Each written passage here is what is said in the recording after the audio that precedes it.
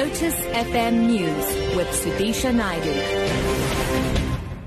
Good morning. Parliament will not hesitate to call in police to remove striking staff who disrupt MPs' work. Speaker Baleka Mbete says while negotiations with the National Education, Health and Allied Workers Union or NATU will continue, Parliament will allow no further disruptions. She addressed journalists after committee work and 2 parliamentary sittings were adjourned as a result of striking workers occupying the National Assembly public gallery. That which Parliament needs to do, it will do. We intend, having reprioritized the business that we still have in our program, to continue with our sittings as planned. And so we will have our sitting in the National Assembly as planned, and we will enforce every legal framework at our disposal.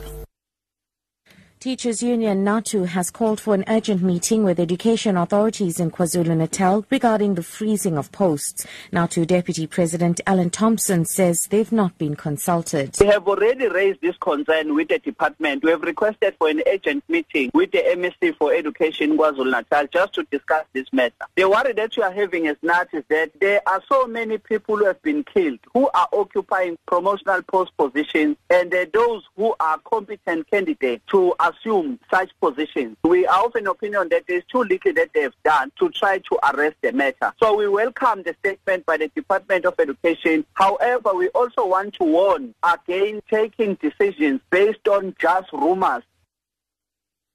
In other news now, striking workers at Johannesburg Waste management company Pikitup will meet this morning to plan a way forward. Yesterday, workers belonging to Municipal Workers Union SAMWU trashed the city centre. 10 people were injured when police tried to stop workers from entering the Pikitup head office in Bloemfontein. They accused Pikitup boss Amanda Naya of nepotism and of inconsistently applying the remuneration policy. Pikitup has obtained a court interdict preventing workers embarking on a strike. SAMWU's Colonel McKay. What we find in Pikitup is that you find general workers at the same level, with the same level of experience, earning at different salary scales. And this has been going on for a while, and it's causing animosity and unhappiness amongst the workers. But over and above that, you find that those very same workers in Pikitup are earning far below what the benchmark is with regards to the rest of the municipal-owned entities.